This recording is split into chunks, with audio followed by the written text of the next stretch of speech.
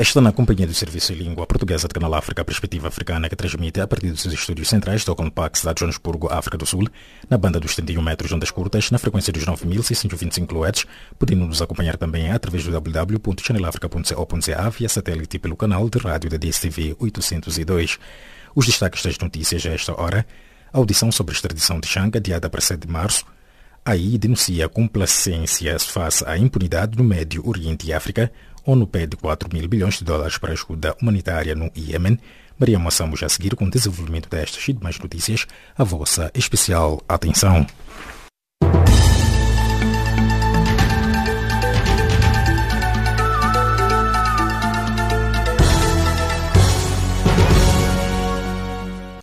Saudações. A audiência sobre a extradição de Manuel Chang foi adiada para o dia 7 de março, mas o juiz que analisa o caso de extradição do antigo ministro das Finanças moçambicano informou ainda que vai confirmar a data, uma vez que no mesmo dia tem um outro caso por encerrar. Se falhar no dia 7, a audiência sobre a extradição de Chang será analisada no dia 11 de março. Entretanto, a Defesa e o Ministério Público não chegaram a um consenso sobre se o pedido de extradição de Moçambique deve ser analisado em simultâneo com a solicitação dos Estados Unidos.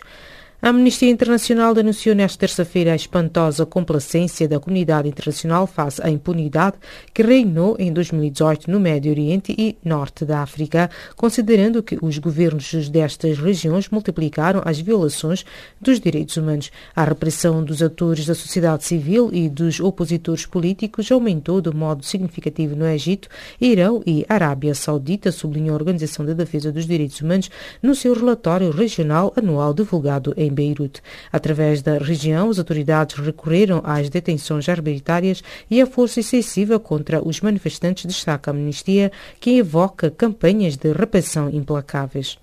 A ONU abriu nesta terça-feira uma conferência de doadores para recolher 4 milhões de dólares de ajuda humanitária para o Iêmen, devastado pela guerra e que enfrenta a maior crise humanitária do mundo. O secretário-geral da ONU, António Guterres, lamentou a esmagadora catástrofe humanitária em que cerca de 24 milhões de pessoas, 4/5 da população total do Iêmen, requer ajuda e proteção. Segundo responsáveis, a missão da ONU está a ficar sem dinheiro num país que enfrenta ainda um sistema de saúde devastado, falta de empregos, combates persistentes e as consequências da pior epidemia de cólera do mundo em 2017. Um opositor ao regime da Guiné Equatorial foi detido na passada segunda-feira por ter criticado o presidente Teodoro Obiang Nguema, afirmou o seu partido, segundo uma rádio local do país. Joaquim Elo Aieto foi preso pelas 6 horas locais na segunda-feira na sua casa no bairro El Paraíso, em Malabo.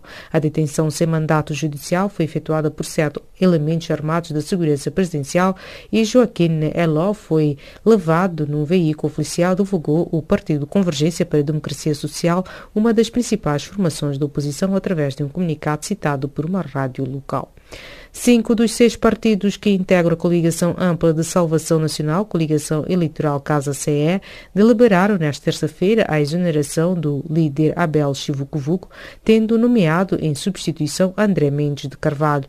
A decisão foi anunciada numa conferência de imprensa conjunta de 5 dos 6 partidos e movimentos da Casa CE, depois de ter sido dado um prazo de 72 horas para que Chivucovuco apresentasse a demissão.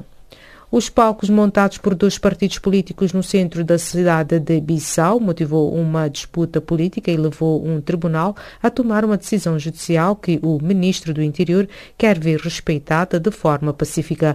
O Partido Africano para a Independência da Guiné e Cabo Verde, PAIGC, disse ter uma autorização da Câmara Municipal de Bissau para montar um palco de comícios no passeio em frente à União Desportiva Internacional de Bissau, perto da Praça dos Heróis Nacionais, onde está situada a presidência guineense. Um ex-ministro israelita foi condenado nesta terça-feira em Jerusalém a 11 anos de prisão após se declarar culpado de espionagem para o Irão, anunciou a procuradora Geula Cohen depois de uma audiência à porta fechada. Segundo a fonte Gonen Segev, dizia ministro da Energia e Infraestrutura, entre 1995 e 1996, foi acusado de fornecer ao Irão, entre 2012 e junho de 2018, enquanto viveu na Nigéria. Informações sobre a localização de instalações sensíveis de Israel, assim como nomes de funcionários presentes na audiência. O ex-ministro foi condenado depois de a declarar culpado ao abrigo de um acordo pré-estabelecido entre a defesa e a acusação. E desta colocamos ponto final às notícias de política. Fique já a seguir com Milton Malek, com a página do Caleidoscópio.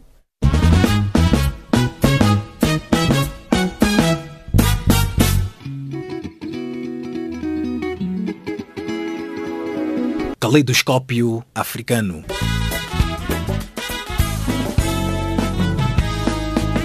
O som da África para o mundo.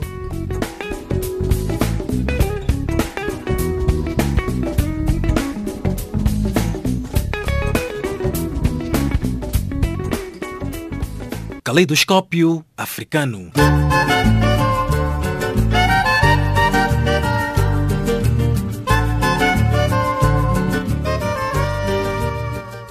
O presidente egípcio Abdel Fattah al-Sisi, anfitrião da Cimeira de Países da Língua Árabe e da União Europeia, pediu nesta segunda-feira aos europeus que respeitem os valores do seu país e não lhe deem lições de direitos humanos.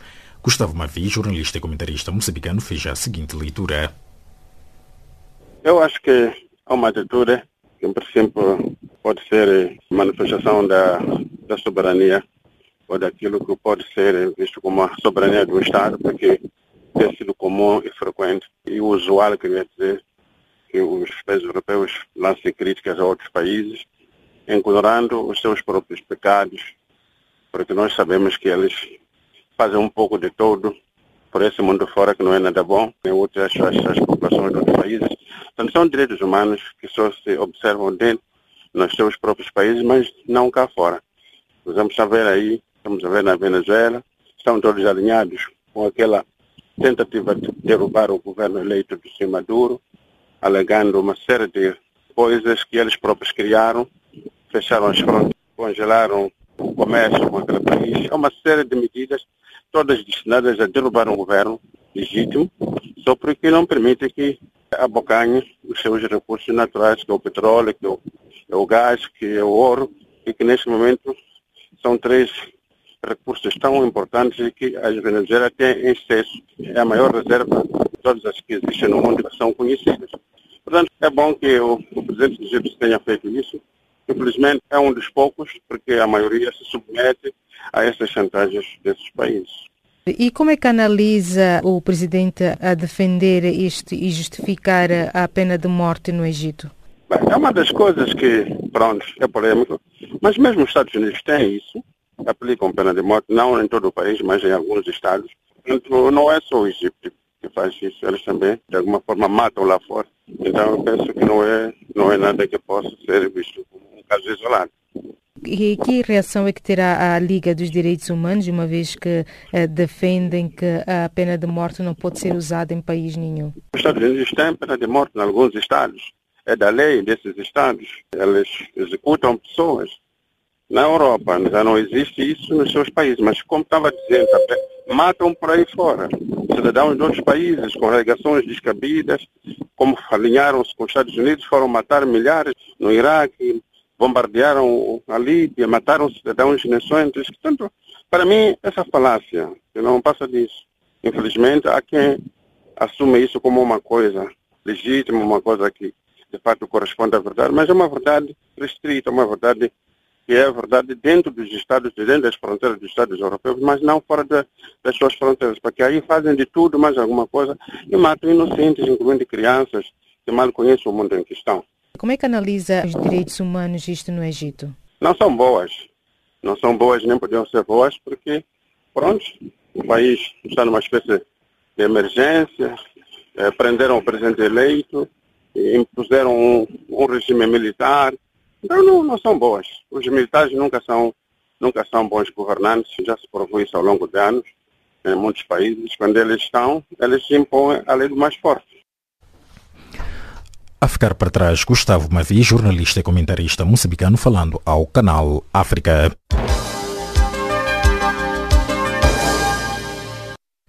Do Egito, descemos até o sul, neste caso o sul do continente africano, onde o Tribunal Sul-Africano de Kempton Park, arredores de Joanesburgo, adiou para 7 de março a decisão sobre o pedido norte-americano de extradição do ex-ministro das Finanças de Moçambique, Manuel Chang, acusado de fraude e lavagem de dinheiro nos EUA. O juiz William J.J. Schutler disse que, em caso de incompatibilidade de calendário, a audiência tem outra data prevista para 11 de março. O arguido permanece em custódia sem fiança e informarei o ministro da Justiça sobre a continuidade da sua detenção, adiantou o magistrado sul-africano. A audiência desta terça-feira ficou marcada por um intenso debate, levantado durante cerca de 2 horas pela defesa, em torno do requerimento do tribunal para analisar o pedido de extradição norte-americano, uma vez que Moçambique apresentou também um pedido de extradição concorrencial. O general Zacarias Cossa, adido da segurança junto do Alto Comissariado de Moçambique, aqui na África do Sul, destaca: este processo está a entrar na sua fase crucial à medida em que hoje deveria-se apreciar o mérito do pedido dos Estados Unidos.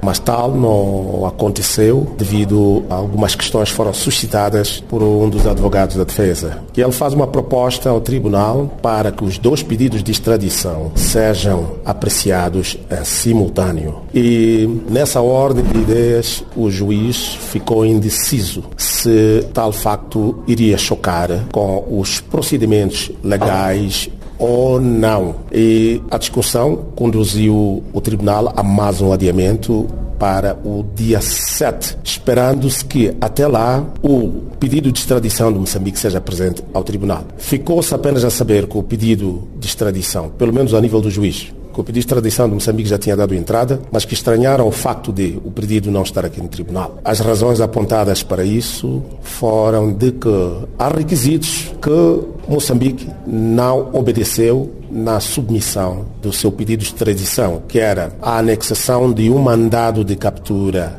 junto do pedido. Eu, pessoalmente, estou estupefacto com esta alegação. Portanto, quando sei, há um mandado de captura internacional emitida por um juiz do Tribunal Supremo de Moçambique, que está anexo ao pedido de extradição de Moçambique. Então, esta é uma questão que eu penso que, devido ao tempo, vai ter que ser revista a nível do Ministério Público Sul-Africano, pois impõe-se que os 2 pedidos de extradição estejam presentes em tempo útil no tribunal para serem apreciados. E é o que se me oferece dizer sobre isto. E pensamos que até o dia 7, se não houver sucessivos adiamentos, isto ocorra. É o que se me oferece dizer por enquanto.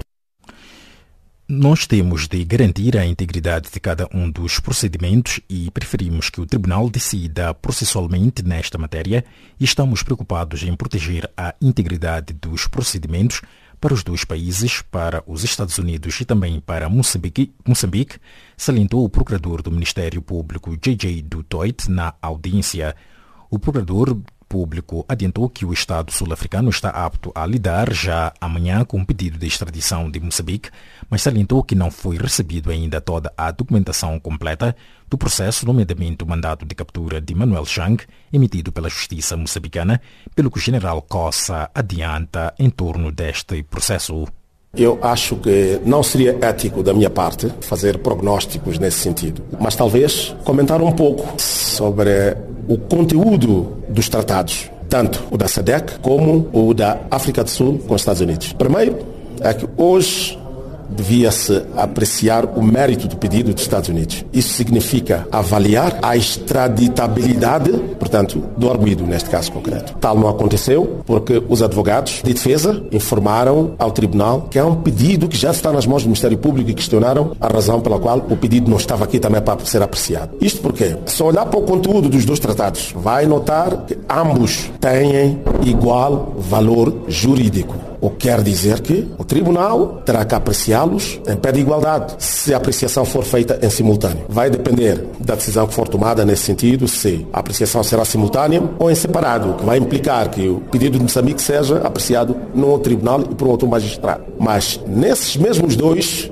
instrumentos, no que toca à preferência para a extradição do arguido, há questões que são comuns, como por exemplo, o país onde os factos principais ocorreram, a nacionalidade do indivíduo. E no caso vertente, sabemos que os factos principais ocorreram em Moçambique. Podem, de forma indireta, terem tido impactos negativos noutros países, mas os factos principais ocorreram em Moçambique. E o Manuel Chang é moçambicano. E eu penso que são esses dois requisitos fundamentais, para além de outros, que penso que não são de maior peso em relação a esses, em que o Tribunal vai dar preferência sobre para onde é que o extraditando deve ser extraditado. E então, o juiz, depois de tomar a sua decisão, em última instância, a autoridade executiva, na pessoa do Ministro da Justiça, que está provido de competências para o fazer, vai tomar uma decisão seguida de uma notificação ao país para onde ele entende que o extraditando deve ir, a informar que, por estas e aquelas razões, tomou-se a decisão de se extraditar a pessoa procurada para esse mesmo país. General Cossa, adido da segurança junto do Alto Comissariado de Moçambique na África do Sul. Na nossa próxima edição, assim quisermos dizer, iremos trazer a versão por parte da porta-voz do Ministério Público Sul-Africano, bem como o pronunciamento do Ministro da Justiça da África do Sul.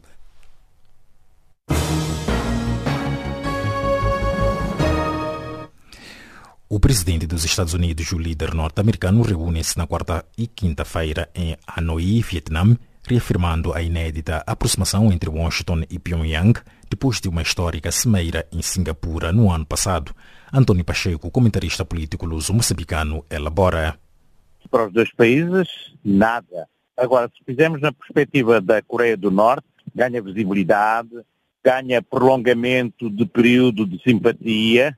Há um outro país que também vai ganhar alguma coisa, que é a China, que vai obter benefícios em futuro acordo comercial, como o Trump já está a anunciar, e ganha o Trump himself, ele mesmo, porque se posiciona para um período de tranquilidade, ciclo de referências com a Rússia. Quem perde? Perde os Estados Unidos, porque estamos a esquecermos que estes encontros com a Coreia do Norte e Estados Unidos são muito antigos, já vêm desde os tempos de Clinton. A senhora Madeleine Albright foi à Coreia do Norte, encontrou-se com os dirigentes coreanos, parecia que era um período de paz, mas não. Ou seja, é o egocentrismo de Trump que leva-o a negociar em condições possivelmente péssimas um acordo que lhe permita tornar-se candidata novamente às eleições presidenciais. E levando em conta os riscos aqui envolvidos e o poder altamente centralizado da Coreia do Norte, qual será o impacto imediato para o continente asiático?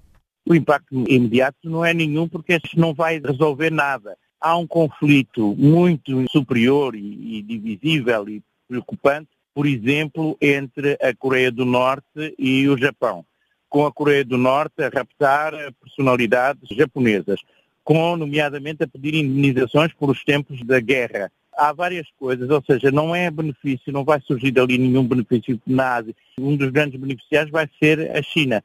Mas, em termos de asiáticos, se não houver uma resolução clara da desnuclearização da Península da Coreia, e isso não está a acontecer, não há sequer condições para observadores poderem ver se há desnuclearização na Coreia do Norte. Portanto, nada vai acontecer de positivo nestas negociações, a não ser, como digo, para o egocêntrico o Trump.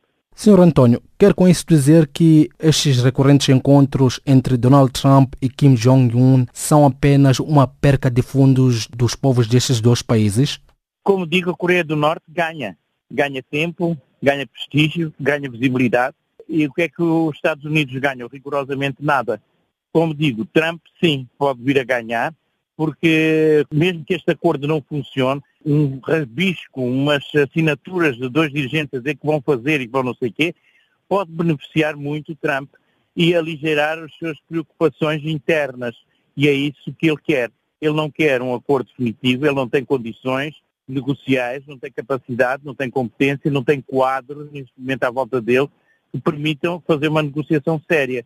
Ele já, por exemplo, falou com outras administrações anteriores sobre esse assunto. Não, a única coisa que ele veio dizer foi que estava desconfiado que o ex-presidente Obama queria fazer uma guerra com a Coreia do Norte. Foi o único recado e a única informação que ele deu. Trump não é capaz de dizer mais nada porque não sabe nada de política externa, sabe só de negócios. E a não confirmar-se um acordo de paz entre estes dois países, qual será o impacto político para o presidente Donald Trump? Mesmo que seja um acordo de nada, mesmo que seja uma mão cheia de nada, vai Trump beneficiar, porque a assinatura, como digo, um simples rabisco a dizer que vai haver acordo, que eles vão desnuclearizar, a Coreia do Norte vai desnuclearizar, já basta para ele ter efeitos internos e benefícios no país. E perante essa suposta falta de acordo entre estes dois países, quais são os riscos para Pyongyang?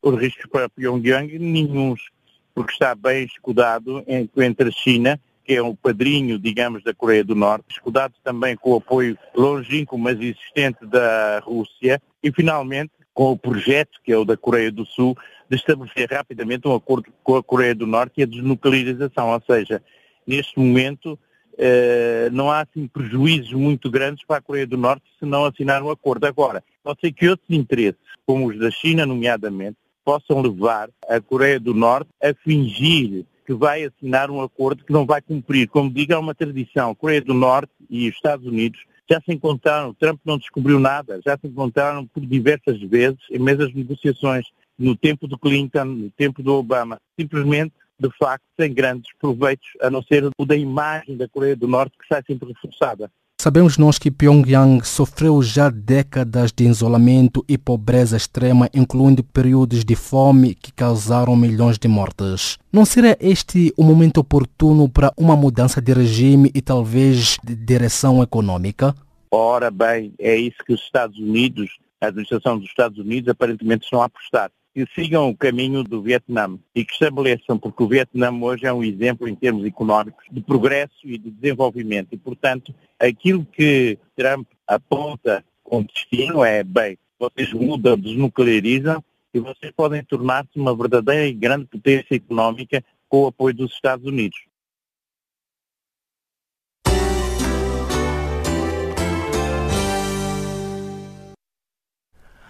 Análises de António Pacheco, comentarista político luso-moçambicano, falando-vos a partir da cidade de Lisboa. Dando continuidade à nossa página do Caleidoscópio, ainda em torno das dívidas ocultas em Moçambique, falamos agora com Alexandre Chival, ele que é o advogado da família, dizíamos, da família Guebuza. Em primeiro lugar, é preciso esclarecer que estas são palavras que o Ndambi proferiu diante do juiz da instrução, no ato da aferição da legalidade ou não da sua detenção. E, portanto, nós tratamos simplesmente de trazer cá para fora esta mensagem que ele pediu. Não podendo fazer por estar detido, então encarregou-nos de fazer a vez de porta-vozes dele, trazendo ao de cima o sentimento dele em função do que tem estado a acontecer nos últimos tempos. O que é que ele usa para sustentar esta perseguição política?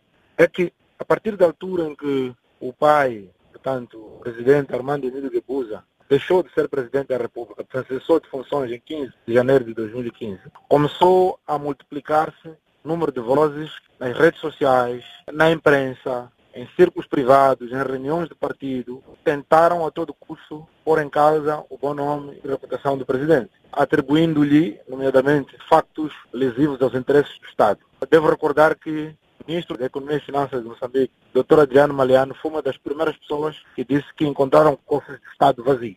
E, no princípio, pensávamos que era um equívoco, mas, com o tempo, ficamos a perceber que, afinal, era uma forma de preparar a opinião pública para este caso que está aqui hoje a ser tratado.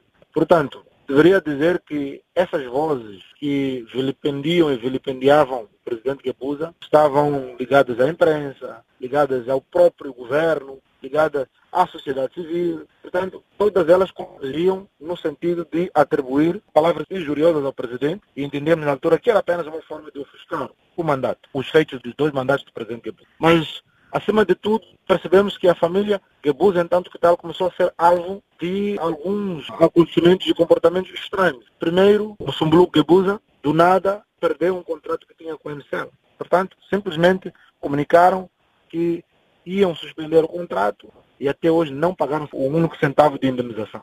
Ato contínuo, a Valentina Guebuza foi barbaramente assassinada pelo seu marido, até aqui o que sabemos que é autor material, sabemos que existe autor moral, não se sabe quem é, É preciso dizer que na altura da investigação do caso do assassinato de Valentina Guebuza, não houve quase que envolvimento do Estado ao nível de meios para facilitar a investigação deste processo. Quis Ndabi Guebuza dizer que o governo atual ou então o governo de Filipe Nyusi está envolvido nesta perseguição política contra a família Guebuza?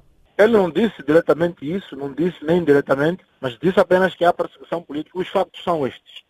Agora caberá a cada um de nós tirar as suas conclusões. Os factos são estes, não indicou nomes, disse apenas que é perseguição política e disse mais, se o objetivo é ganhar eleições, então que Ndambi Guebuza, depois de tudo que a família Guebuza passou, que fosse a última pessoa neste processo todo a ser sacrificada. Portanto, sem ter indicado nomes, eu também gostaria de saber, não perguntei também porque não houve muito tempo, mas a verdade é essa, os factos são estes. E creio que com base nesses factos, cada um a tirar as suas conclusões. Detido na cadeia central de Machava, Armando Ndambi Guebuza é acusado de 4 crimes, nomeadamente branqueamento de capitais, burla por defraudação, abuso de confiança e crime de simulação. Que comentário faz em torno dessas acusações? Isso é o que consta, segundo o juiz do processo. Nós não tivemos acesso ao processo ainda, portanto seria muito complicado fazer considerações sobre factos que só o juiz diz ter visto e nós outros não. Portanto, de novo é complicado. O próprio Ndambi pediu que lhe mostrassem provas desses factos todos e o juiz não mostrou. Portanto, é muito complicado fazer comentários em torno de matéria que nós não vimos e não dominamos. Senhor Cheval, sendo advogado da família Guebuza, disse semana passada que toda a família do antigo presidente moçambicano Armando Guebuza terá sido alvo de tentativa de envenenamento. O que estaria por detrás dessas revelações somente agora após esta detenção de Armando Ndambi Guebuza? A tentativa de envenenamento foi trazida como um exemplo para sustentar a onda de perseguições políticas a que Ndambi fazia referência. Portanto, falamos disso como falamos da morte da Valentina, que também é público, e falamos de outros fenômenos como sejam o linchamento a que tem estado a ser alvo, inclusive por membros do governo, o presidente Armando Ndambi Guebuza. Portanto, este era mais um exemplo para sustentar que há muita coincidência aqui estranha que leva-nos a crer que estamos em face mesmo de uma perseguição política. E olhando para a fraca separação de poderes no Estado moçambicano e esta suposta motivação política, qual será a credibilidade das investigações da PGR e do Tribunal Judicial da cidade de Maputo? Eu tenho muitas dificuldades em perceber qual é o nível de movimentação, porque repare que a última ida da Procuradora-Geral da República, à Assembleia da República, ela disse que estes crimes foram cometidos no estrangeiro. A haver crime, esses crimes foram cometidos no estrangeiro, o que existia ao nível de Moçambique eram infrações de natureza administrativa, por isso é que os processos foram remetidos ao Tribunal Administrativo. Estranhamente, em menos de 6 meses, já há pessoas detidas em conexão com isto. Estamos a falar de crimes cometidos em Moçambique. Portanto, é extremamente complicado perceber que haja alguma credibilidade de quem diz isso e quem faz. Acima de tudo, as pessoas são detidas e o Tribunal justifica a detenção pelo risco de fuga, risco de perturbação de investigação. Ora, este processo vem sendo investigado desde 2015.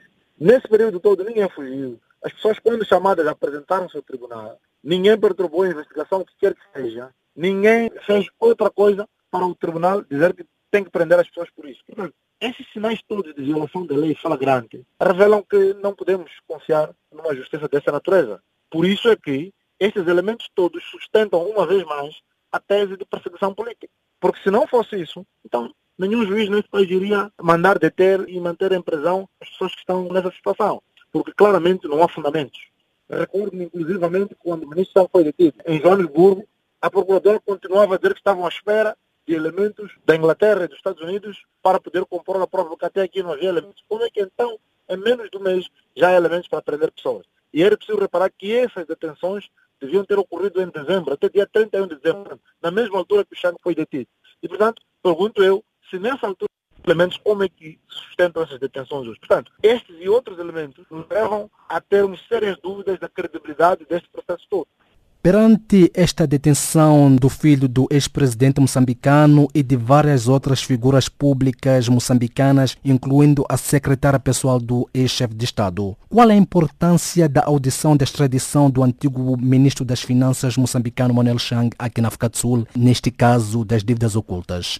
Independentemente de Manuel Chang ser ou não culpado, eu sempre acho que é em território nacional, com os nossos erros, com as nossas dificuldades, que Manuel Chang tem que ser julgado. Portanto, esta questão de delegar a países estrangeiros tratar desses assuntos, para mim, não me agrada de todo. creio que pode ajudar a perceber-se um pouco o que está aqui a acontecer.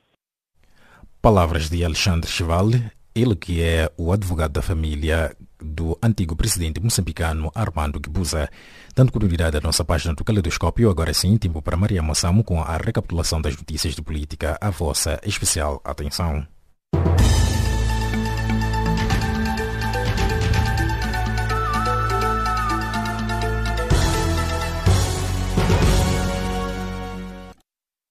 O resumo das notícias a esta hora. A audiência sobre a extradição de Manuel Chang foi adiada para o dia 7 de março, mas o juiz que analisa o caso de extradição do antigo ministro das Finanças moçambicano informou ainda que dizia que vai confirmar a data, uma vez que no mesmo dia tem um outro caso por encerrar. Se falhar no dia 7, a audiência sobre a extradição de Manuel Chang será analisada no dia 11 de março. A Amnistia Internacional denunciou nesta terça-feira a espantosa complacência da comunidade internacional face à impunidade que reinou em 2018 no Médio Oriente e Norte da África, considerando que os governos destas regiões multiplicaram as violações dos direitos humanos. A repressão dos atores da sociedade civil e dos opositores políticos aumentou de modo significativo no Egito, Irão e Arábia Saudita, sublinhou a Organização de Defesa dos Direitos Humanos no seu relatório regional anual divulgado em Beirute. A ONU abriu nesta terça-feira uma conferência de doadores para recolher 4 milhões de dólares de ajuda humanitária para o Iêmen, devastado pela guerra e que enfrenta a pior crise humanitária do mundo. O secretário-geral da ONU, António Guterres, lamentou a esmagadora catástrofe humanitária em que cerca de 24 milhões de pessoas, 4/5 da população total do Iêmen, requer ajuda e proteção. Um opositor ao regime na Guiné Equatorial foi detido na passada segunda-feira por ter criticado o presidente Teodoro Obiang, afirmou o seu partido, segundo uma rádio local no país.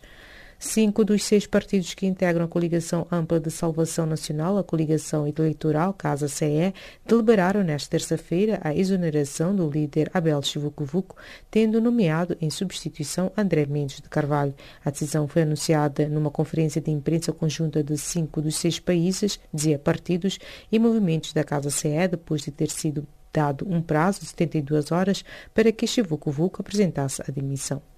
Os palcos montados por 2 partidos políticos no centro da cidade de Bissau motivou uma disputa política e levou um tribunal a tomar uma decisão judicial que o ministro do Interior quer ver respeitada de forma pacífica. Um ex-ministro israelita foi condenado nesta terça-feira em Jerusalém, dizia, a 11 anos de prisão após se declarar culpado de espionagem para o Irão, anunciou a procuradora Geula Cohen depois de uma audiência à porta fechada. Segundo a fonte,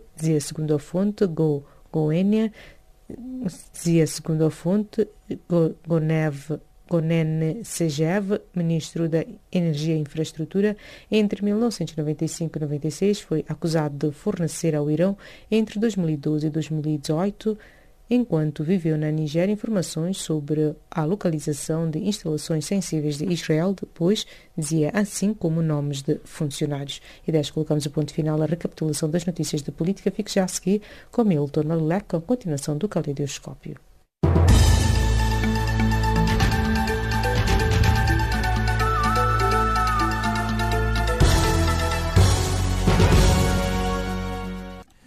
Dando continuidade à nossa página do Caleidoscópio, em Cabo Verde, a criminalidade diminuiu 18,5% em 2018, comparativamente ao ano anterior, uma redução que acontece pelo 3º ano consecutivo, segundo dados apresentados pela Polícia Nacional Cabo-Verdiana. Nélio dos Santos reporta. Os dados foram apresentados pelo Diretor Nacional da Polícia Nacional de Cabo Verde, Emanuel Stalino Moreno, durante o 13º Conselho de Comandos da Polícia Nacional, que termina esta terça-feira na cidade da Praia. Segundo Emanuel Stalino Moreno, no ano 2018, a Polícia Nacional registrou 18.162 ocorrências, uma diminuição de 18,5% comparativamente ao ano anterior. Temos a Praia com menos 27,71%, correspondente a menos 2.388 ocorrências, seguido de Sal com menos 34,17%, menos 500 ocorrências, Santa Cruz com menos 27,18%, menos 352 casos, Depois São Vicente com menos 5,9%, menos 250 casos, e São Felipe com menos 13,21%, com menos 142 ocorrências. Em sentido contrário, houve aumentos nas ilhas de São Nicolau, Boa Vista e alguns concelhos da Ilha de Santiago. Em sentido oposto, a Boa Vista com mais 25 ocorrências, São Salvador do Mundo mais 23, Trafalgar de Santiago mais 15, Ribeira Brava de São Nicolau e Ribeira Grande de Santiago, ambos, portanto, os municípios com 14 cada, e Porto Novo com mais 5 ocorrências em relação a 2017. A ofensa corporal registrou uma diminuição de 11,2%, mas continua a ser o crime mais frequente registrado no país em 2018, com um total de 3.013 ocorrências. O segundo crime mais frequente foi a violência baseada no género, seguiram-se as ameaças. De acordo com o superintendente Emanuel Stalino Moreno, o sistema de videovigilância instalado há 7 meses na cidade da Praia ajudou a resolver 900 casos das 13.000 chamadas que a Polícia Nacional Cabo-Verdiana atendeu neste período. Teve efeito, sim, e temos estado a constatar diariamente, não só por causa da prevenção que temos estado a ter e trabalhar nesse sentido, sobretudo fazendo face às ocorrências que normalmente acontecem nas ruas e rapidamente o nosso pessoal chega a tempo, mas também estamos a prever situações em que é monitorizado a atividade e logo a polícia age com rapidez a tempo de também de dar respostas e conseguir resolver as situações. Portanto, aqui na praia, em termos de número, só para poderem ficar com uma noção do número total de ocorrências que temos estado a atender, cerca de 13.000 atendimentos a nível das chamadas e temos cerca à volta de 900 e tal casos resolvidos a nível das ocorrências. Para o Ministro da Administração Interna, Paulo Rocha, esses dados são animadores. 2018, foi um ano de excelentes resultados e também de inúmeras realizações com impactos profundos na segurança e no reforço da tranquilidade das pessoas. Ao nível operacional, os resultados são, na sua globalidade, bastante positivos. A criminalidade, no geral, recuou para dados anteriores ao ano de 2005, com uma diminuição de 18,5%, com menos 4.127 ocorrências a nível nacional. Nunca antes se verificou uma diminuição tão acentuada e progressiva se tivermos em conta 2017, 2016, 2017 e 2018. Nélio dos Santos, Canal África.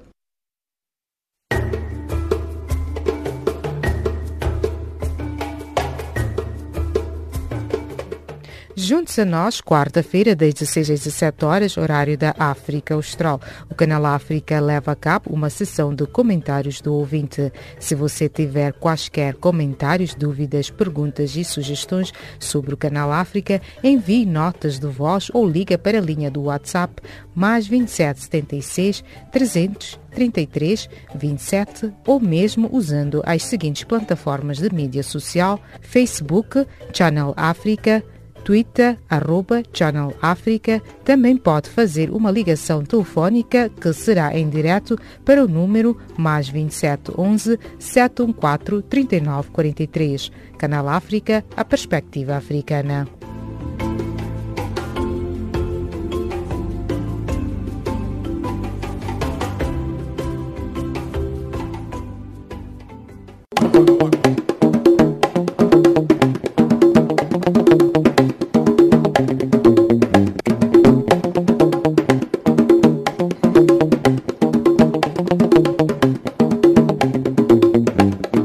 Resenha de cultura do serviço em língua portuguesa de Canal África. O Dia Internacional dos Museus, celebrado anualmente a 18 de maio, vai ser dedicado este ano ao papel dos espaços museológicos como polos culturais criativos e de mudança, de acordo com a organização Museums as Cultural Hubs, The Future of Tradition, ou seja, museus como centros culturais, o futuro da tradição, é o tema proposto pelo Conselho Internacional de Museus, de acordo com o site. O dia 9 de março é a data escolhida pela Comissão Eleitoral para a realização das eleições para os novos corpos sociais da Associação Angolana dos Profissionais de Cinema e Audiovisual Aproxima, na União de Escritores Angolanos. De acordo com o presidente da Comissão Eleitoral, Ventura de Azevedo, a Comissão Eleitoral realiza esta quinta-feira uma conferência de imprensa na sede da Aproxima, na Vila Alice, para dar a conhecer as condições da realização das eleições, bem como as condições exigidas para o eleitorado. Em Cabo Verde, o grupo de teatro do Centro Cultural Português de Mindelo vai reapresentar nos dias 9 e 10 de março a peça Metamorfose de Frank Kafka, que ganhou a adaptação crioula. O grupo de teatro do Centro Cultural Português do Mindelo foi fundado a 18 de fevereiro de 1993 em São Vicente e conta já no seu historial com 57 produções, encontrando-se prestes a estrear a sua 58ª produção cênica. Portugal vai estar representado com 12 galerias na Feira Internacional de Arte Contemporânea JASMAD, em Madrid, Espanha, que começa a partir desta terça-feira até domingo, celebrando uma década com a participação total de 60 galerias. De acordo com a organização, a feira, que decorrerá num Palácio Neptuno, vai introduzir uma nova seção chamada Solo Portugal, com galerias portuguesas. Ao contrário do que é habitual, os prêmios de cinema Oscars de celebração da indústria norte-americana deste ano não tiveram um anfitrião. A cerimônia também foi a mais rápida e teve uma duração de 3 horas e 20 minutos. Segundo os dados, a cerimônia foi vista por 29,6 milhões de pessoas nos Estados Unidos, o que representou uma subida de 12% relativamente à emissão dos Oscars do ano passado, que foi acompanhada por 26,5 milhões de telespectadores, a audiência mais baixa da história do evento da academia. Morreu neste último domingo no Rio de Janeiro o ator brasileiro de Artagan Jr., aos 58 anos. A morte foi confirmada por Miguel Falabella, amigo do ator, e da sua mulher, a escritora Maria Carmen Barbosa. Entretanto, a causa da morte não foi revelada, mas de acordo com a imprensa brasileira, de Artagan Jr. tinha hepatite C e sofria de pancreatite. O norte-americano R. Kelly, que passou o final de semana na prisão, compareceu esta segunda-feira num tribunal de Chicago. Na audiência, o advogado do artista, que continua a alegar a sua inocência, conseguiu um acordo para que este pagasse uma fiança e saísse em liberdade. De lembrar que Arkel foi formalmente acusado de 10 crimes de abusos sexuais agravados, envolvendo 4 mulheres, incluindo 3 que eram menores à data em que a acusação. Familiares, amigos, fãs e colegas de profissão dão o último adeus a um dos mais conhecidos nomes da música angolana. O cantor, produtor e compositor Phil Jr., de nome completo Philemon Buza Jr., antigo integrante do grupo Dream Boys, vai a enterrar esta terça-feira no cemitério Santa Ana, em Luanda. Ponto final à página de cultura do Serviço em Língua Portuguesa de Canal África.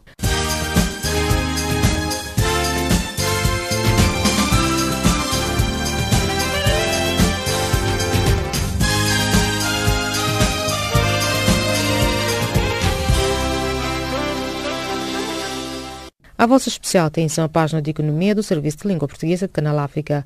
Um projeto de produção de energia solar avaliado em 33 milhões de dólares começa a ser implementado em 2020 na província de Namíbia, anunciou segunda-feira o presidente do Conselho de Administração da Sociedade Nacional de Combustíveis de Angola, Sonangol, Carlos Saturnino. Com capacidade para produzir 100 megawatts, numa primeira fase, a planta produzirá 25 megawatts. Já foram feitos estudos de viabilidade para passar à fase de execução, segundo o gestor que falava em conferência de imprensa. Enquanto isso, as receitas arrecadadas pelo Grupo Sonangol em 2018 atingiram 17,7 mil milhões de dólares, revelou segunda-feira em Luanda o presidente do Conselho de Administração da Sociedade Nacional de Combustíveis de Angola, Carlos Saturnino. O presidente do grupo, que prestava declarações numa conferência de imprensa para assinalar a passagem do 43º aniversário da Sonangol, disse que as receitas totais, 8,9 mil milhões de dólares, tiveram origem na sua qualidade de concessionária do setor petrolífero e o restante das empresas do grupo e das suas participadas. O vice-primeiro-ministro e ministro das Finanças, Olavo Correia, participa nesta terça-feira em Abidjan, Costa de Marfim, numa reunião de consulta regional dos governadores da região oeste africana na qualidade de governador do Banco Africano de Desenvolvimento BAD. Encontro, segundo o Olavo Correia, está a ser encabeçado pelo presidente do BAD, Akin Umi Adesina. O BAD, conforme o governante cabo-verdiano, tem sido um importante parceiro de desenvolvimento de Cabo Verde, estando atualmente em curso uma importante carteira de investimento com projetos estruturantes.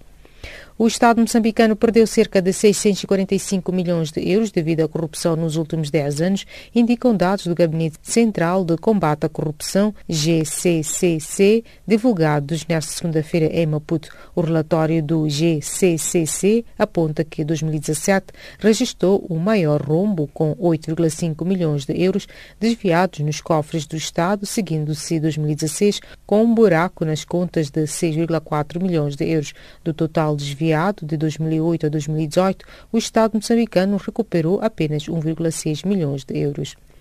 Enquanto isso, a empresa estatal Portos e Caminhos de Ferro de Moçambique, CFM, investiu recentemente 37,5 milhões de dólares de fundos próprios para reforçar o material circulante com a aquisição de 5 locomotivas novas e 300 vagões plataforma, disse uma fonte da empresa. A fonte adiantou que as locomotivas que já se encontram em Maputo têm capacidade para rebocar vagões contendo 2.700 toneladas contra 1.800 toneladas conseguidas pelo equipamento atualmente em uso.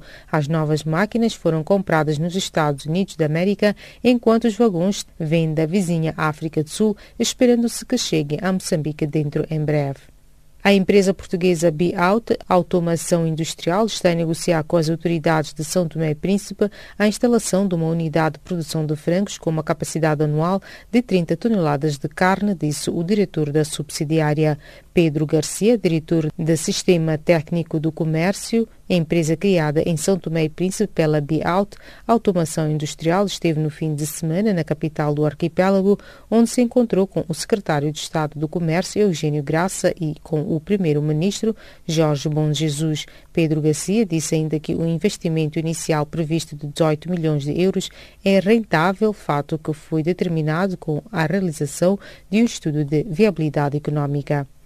A Libra estava na manhã desta terça-feira a subir em Londres perante a possibilidade de o governo britânico aceitar adiar o Brexit, dada a falta de avanços sobre a negociação com Bruxelas sobre a retirada britânica da União Europeia. De acordo com analistas em Londres, a possibilidade do Reino Unido adiar a saída do bloco, fixada para 29 de março, está a ter impacto da subida na Libra. A negociação em alta coincide com a reunião do governo presidido nesta terça-feira pela ministra britânica Theresa May, na qual o Brexit, segundo fontes oficiais, é o tema de debate.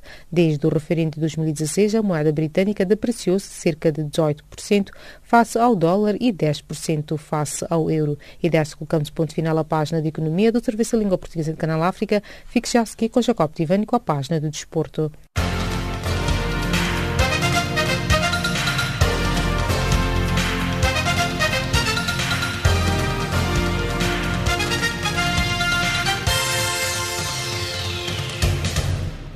Bem-vindo à página desportiva do Serviço em Língua Portuguesa. A esta hora, a Costa de Marfim completa o leque de 5 seleções africanas que representarão o continente no Campeonato do Mundo de Basquetebol de 2019 na China, após vencer em Abidjan o Mali por 64-49. Entretanto, a Costa de Marfim junta-se a Angola, Tunísia, Nigéria e Senegal para representar a África de 31 de agosto a 15 de setembro deste ano na Copa do Mundo da China, na qual participarão 32 seleções. A ex-judoca angolana Antônia de Fátima Moreira conquistou o cinturão da categoria de 61 quilos do Campeonato Internacional de MMA, Artes Marciais Mistas, disputada na cidade de Pretória, capital sul-africana. Nascida em abril de 1982, Antônia de Fátima, vice-campeã do mundo em 2011 na Romênia, campeã africana de 2004 e medalha de ouro de 2015 nos Jogos Africanos, iniciou a sua nova carreira do MMA há 2 anos, após terminar o judo nos Jogos Olímpicos do Rio de Janeiro, Brasil, em 2016. O selecionador nacional moçambicano de futebol, Abel Xavier, divulga na próxima quinta-feira a convocatória para o jogo com a Guiné-Bissau, referente à 6ª jornada do Grupo K de apuramento ao CAN 2019 no Egito. De lembrar que só vitória interessa à seleção moçambicana se quiserem se juntar aos melhores, facto que não acontece desde 2010. Os Mambas ocupam atualmente a 3ª posição do Grupo K com 7 pontos, menos 1 em relação aos principais 2 colocados, nomeadamente Guiné-Bissau e Namíbia, que contabilizam 8 pontos. O Petro de Luanda começa a preparar na manhã desta terça-feira no campo de Catetão, em Angola, a sua partida diante do Zamalek do Egito, a disputar-se domingo pontuável a 4ª jornada do Grupo D da Taça da Confederação Africana de Futebol. De lembrar que o Grupo D é liderado atualmente pelo Gor Mahia do Quênia, com 6 pontos. O Petro vem logo a seguir com menos 2 pontos, enquanto que o NA Sendei vem na 3ª posição, também com 4 pontos. Já o Zamalek é último com apenas 2 pontos. O Benfica cumpriu e levou de vencida aos Chaves por 4 bolas sem resposta na partida que encerrou a 23ª jornada da Liga Portuguesa de Futebol. Rafa aos 19 minutos, João Félix aos 37, Seferovic aos 43 e Jonas no minuto 90 fizeram os gols que colocaram os encarnados a 1 ponto do líder Futebol Clube do Porto, isto em véspera do confronto direto no Estádio do Dragão, agendado para o próximo sábado. O organismo que tutela o futebol europeu, UEFA, abriu um inquérito disciplinar a Diego Simeone na sequência dos festejos polêmicos do treinador argentino frente à Juventus num jogo a contar para a primeira mão dos 8avos de final da Liga dos Campeões da Europa. A Liga Francesa, organismo que rege as competições profissionais em França, anunciou esta segunda-feira a nomeação de Edmilson como embaixador. Formado em São Paulo, Edmilson chegou ao futebol francês com 24 anos para jogar no Lyon. O ex-internacional brasileiro realizou 143 jogos e conquistou 3 campeonatos, uma supertaça e uma taça da Liga. O Departamento de Investigação Britânico de Acidentes Aéreos esclareceu esta segunda-feira que o avião em que morreu o futebolista argentino Emiliano Sala, após despenhar-se no Canal da Mancha, não estava autorizado a operar voos comerciais. Ponto final à página desportiva do Serviço em Língua Portuguesa de Canal África.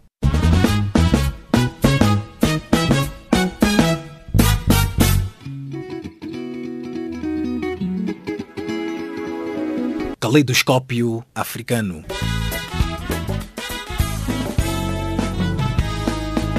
O som da África para o mundo.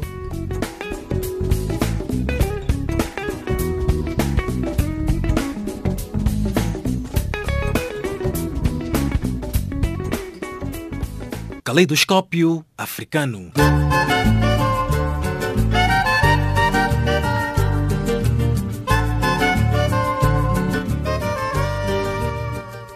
Prezados ouvintes, chegamos ao tema da nossa presente edição, esta que chegou a cargo de Charles Kumalo, Jacob Tivan, Maria Massamo e Milton Malulek estiveram na produção e apresentação do mesmo, na qual contamos com Rivelino Ibrahim na mesa de montagem.